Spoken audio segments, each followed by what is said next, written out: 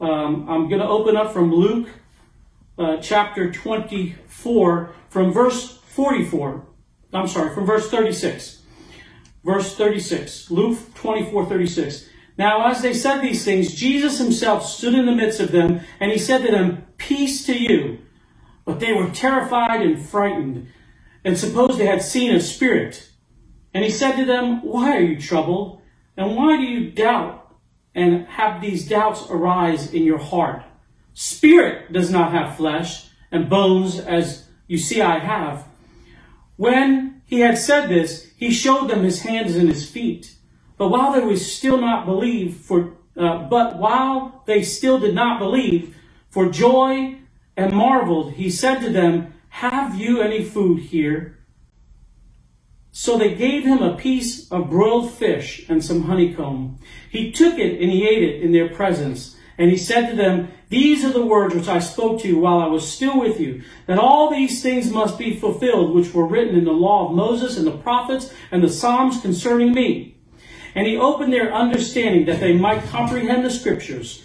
Then he said to them, "Thus it is written, and thus it was necessary for Christ to suffer and to rise from the dead on the third day, and that repentance and remissions of sins should be preached in his name to all nations, beginning in Jerusalem. And you are witnesses of these things. Behold, I send the promise of my Father upon you, but tarry in the city of Jerusalem until you are endued with power on high." This is after the resurrection. They ran to the tomb. The tomb was empty. He had a conversation with Mary. Peter ran. They didn't recognize him. And here we are. He appears to them and says, "Peace to you." And there was fear that come over them. And I just want to imagine for a moment what it was like. For 3.5 years, he built up a small group of followers.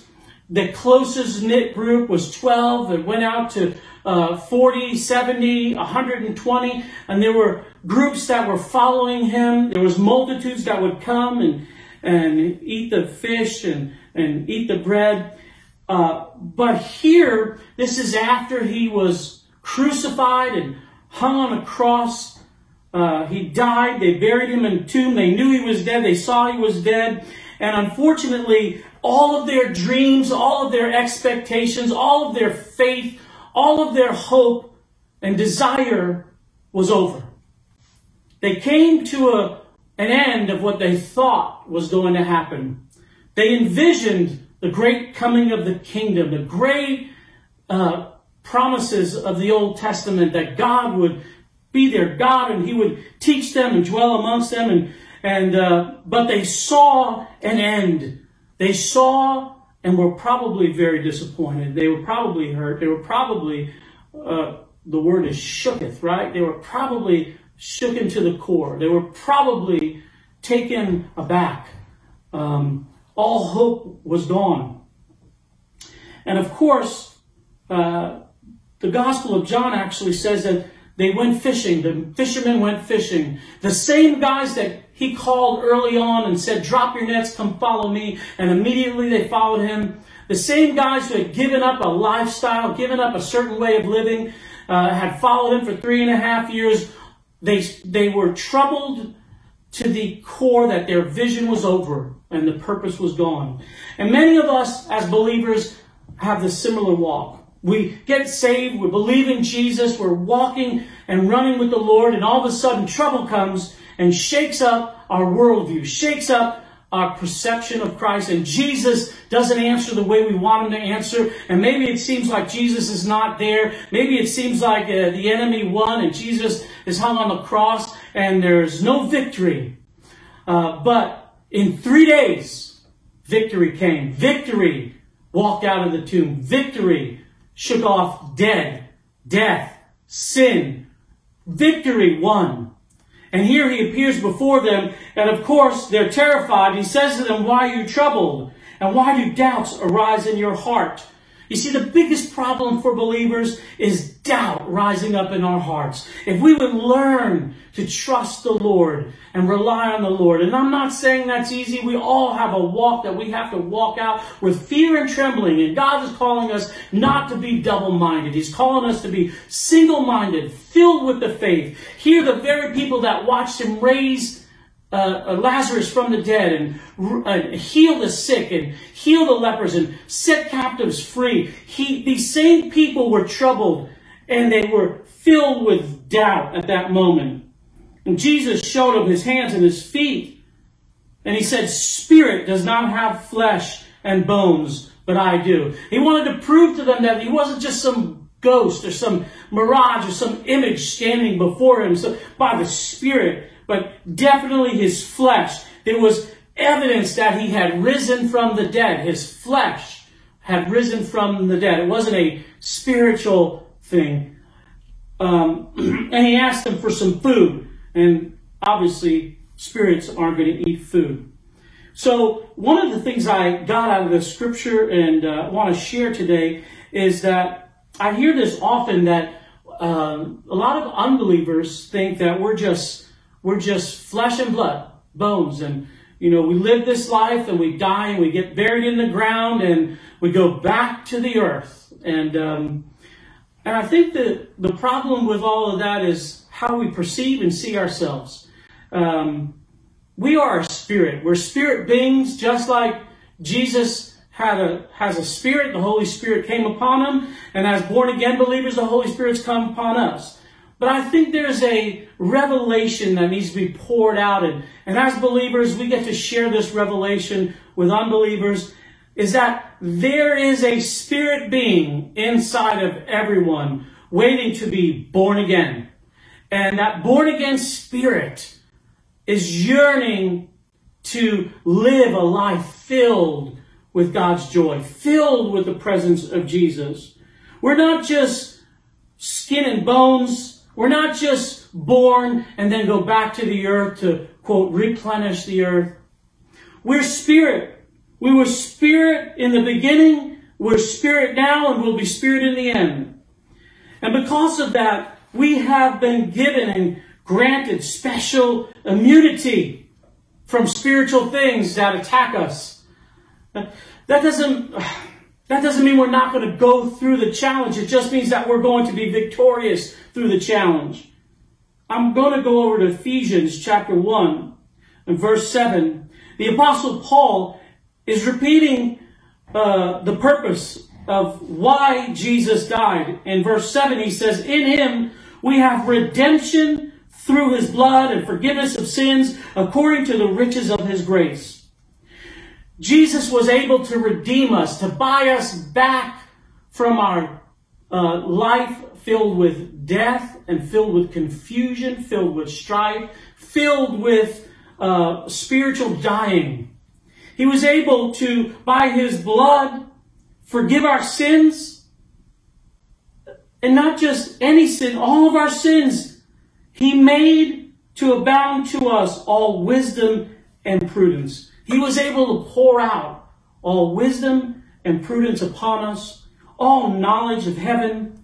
Verse 9 says, "Having made known to us the mystery of his will, according to his good pleasure which he purposed in himself, that in the dispensation of the fullness of times he might gather together in one all things in Christ, both which are in heaven and which are on earth, in him." You see, right there we see that which was lost in the garden is being restored in Christ. Because of the original sin, Adam and Eve lost paradise. They lost the goodness of God's mercy. They lost the provision of God's hand. They lost the protection and the victory of everything that God had prepared for them in the garden. When they were ejected from the garden, they literally were ejected from the presence of God, the presence of his goodness and the presence of his mercy. But Paul says here that by the blood and the working on the cross, the forgiveness of sins, full riches were abounded to us, that he might gather together all in one things, both which are in heaven and which are on earth, in him.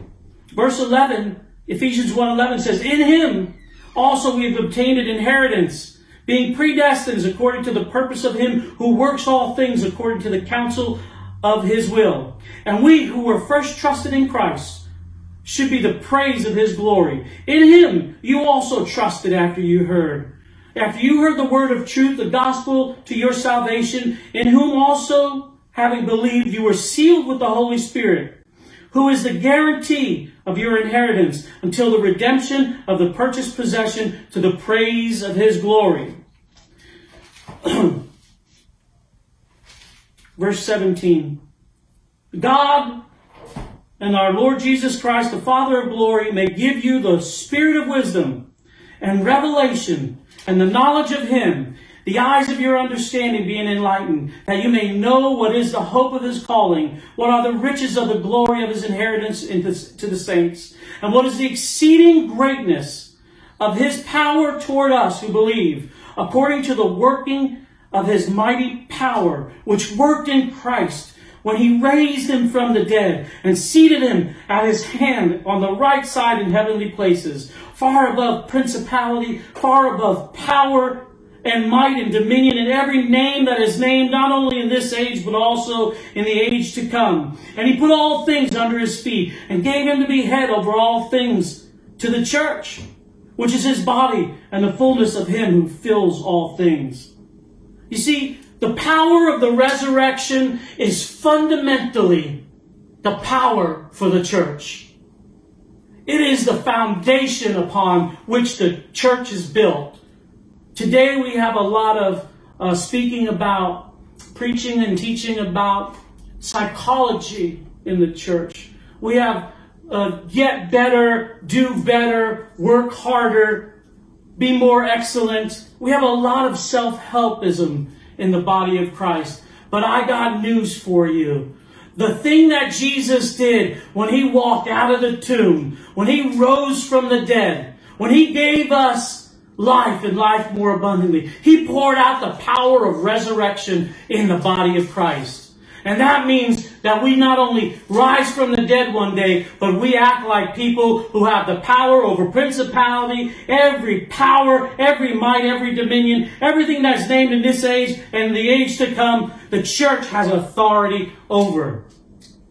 It is time that we begin to walk in the power of the resurrection. We have the power of God's resurrection. We have the power over death. There's no victory and there's no sting in it. If we have the power of resurrection, then there is no fear in what we do. If we have the power of resurrection, we have the power to conquer every sin that plagues our body, every transgression, every evil thought. We can keep captive because the Spirit that raised Jesus from the dead is the same Spirit that lives in every believer. Church, I'm excited today, not just because we're celebrating, hallelujah, the power of resurrection, but because we're living the power of resurrection. We have power to cast out sickness, cast out a virus. We have the power to speak to our finances. We have the power to speak to our relationships. We have the power to speak things as though they are, even though they're not. We have the power to speak to mountains. We have the power to call forth the dead and see them raised from the dead. And church, that's fundamental because who we are. Because of the resurrection of Jesus Christ, we are resurrected. Hallelujah. I want to encourage you that we need the faith to believe in the power of the resurrection. We need the faith to believe the power that Jesus has poured out upon us. Verse 18, Ephesians 1:18 says, the eyes of your understanding being enlightened, that you may know what is the hope of his calling, and what are the riches of the glory, and all of his inheritance in the saints.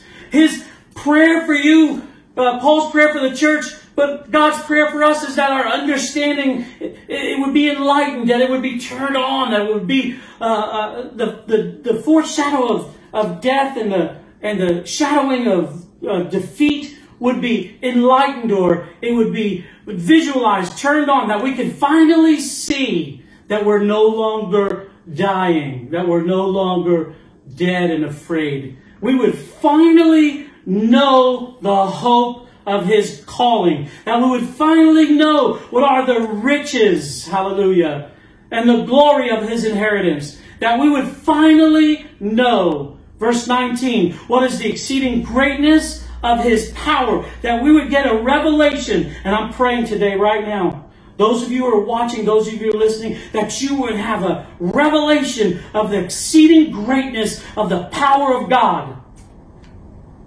Verse 19. What is the exceeding greatness of His power for those who believe, according to the working of His mighty power. 20. Which He worked in Christ when He raised Him from the dead and seated Him at His right hand in heavenly places, far above all principality, power, might, dominion, every name that is named, not only in this age but also in the age to come. That you would understand that God has put inside of us every power. The very resurrection power lives inside of us.